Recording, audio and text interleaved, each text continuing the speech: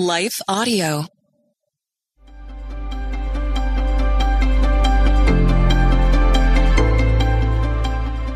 Welcome to the Crosswalk Devotional. We're glad to have you listening with us. Today's topic asks, where do we reap and where do we sow? We'll return with the devotional after a brief message from one of our sponsors.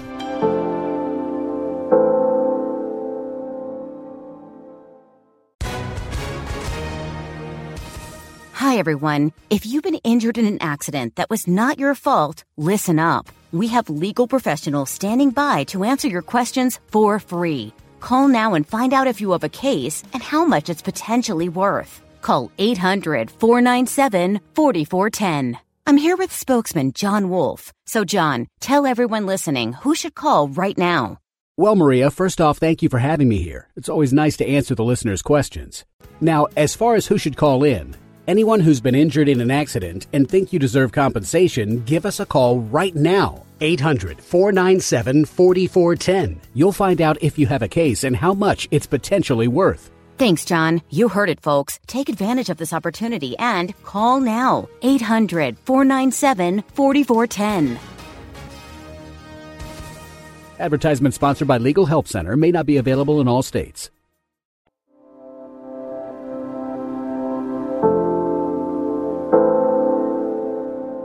Where do we reap and where do we sow? By Aaron D. Anthony Brown. Read by Leah Martin. Don't be deceived. God is not mocked. For whatever a person sows, he will also reap. Because the one who sows to his flesh will reap destruction from the flesh. But the one who sows to the Spirit will reap eternal life from the Spirit.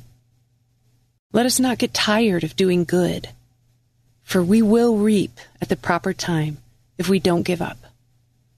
Galatians 6, 7-9. One of the most frustrating parts about being a Christian is watching others be applauded for wrongdoing, while we feel ignored for doing good. The psalmist Asaph once said, "But as for me, my feet almost slipped, my steps nearly went astray. For I envied the arrogant. I saw the prosperity of the wicked." Psalm 73, 2-3. Sometimes we feel this at work, in the classroom, or even on the dating scene. If we're a good person, why aren't we recognized? Are we not as good as we think? Maybe, and that's always something to consider, though the issue could be just a matter of perspective. Are we seeking the admiration of others as some sort of prize? Or are we content with having God's approval? Sowing and reaping isn't always as simple as 2 + 2. Sometimes we get what we deserve, and sometimes not. One thing's for certain, however, we will reap at the proper time if we don't give up. That could be tomorrow, years down the road, or even in the next life. As Christians, we want to ensure that what we reap is good. But what exactly is sowing and reaping? In the spiritual context, sowing is to do something, and reaping is to receive the consequence of that action. Think cause and effect. Christians are tasked with sowing and reaping fruits of the Spirit, kindness, faithfulness, gentleness, and more, as listed in Galatians 5:22-23. Therefore, we sow through every word and every deed, every single day. Everyone participates in sowing and reaping, whether we're Christian or not, and whether we believe in God or not. The question is, what are we sowing? And then what are we reaping? This is something to consider in all areas of our lives and in all of our relationships. Scripture draws a contrast between sowing to the flesh and sowing to the Spirit. Serving the flesh is sinful, but serving the Spirit is virtuous. This brings us back to an earlier question. Are we seeking the admiration of others or some sort of prize? Or are we content with having God's approval? Ideally, Christians sow because of a desire to serve God and others, not for selfish vainglory. We find contentment in sowing, regardless of what acknowledgement we receive.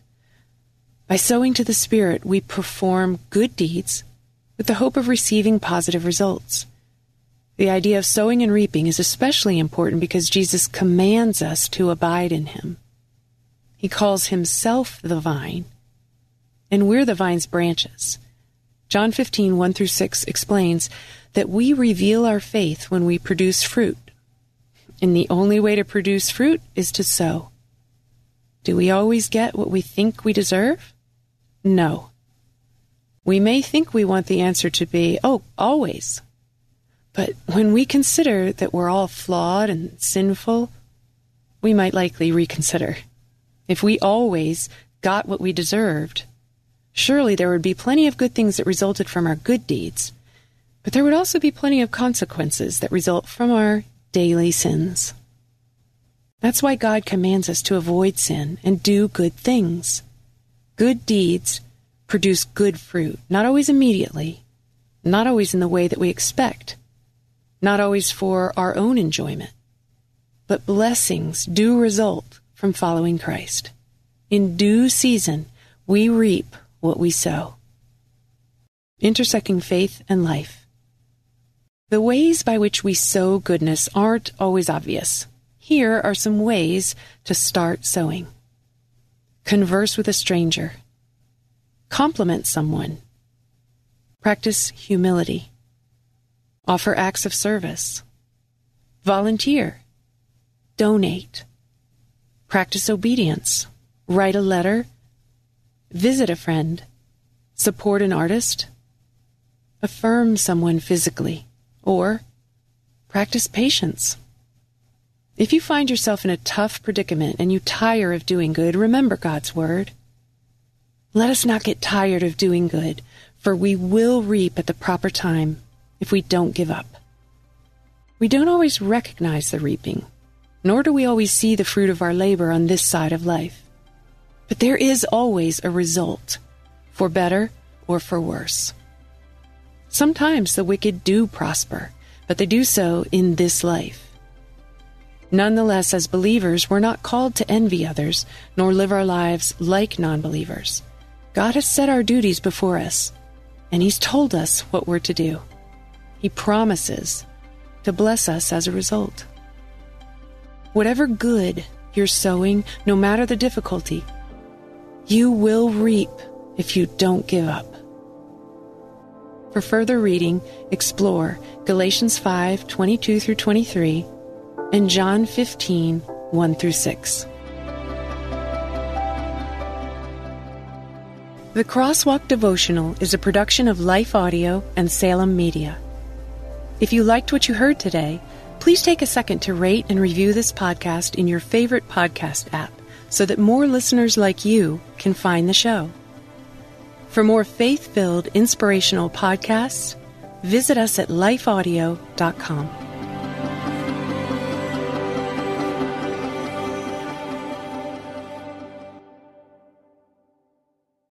Hi, I'm Rebecca Scott. As a servant of God, wife, and mother of 4, I understand the juggle of multiple roles and stages.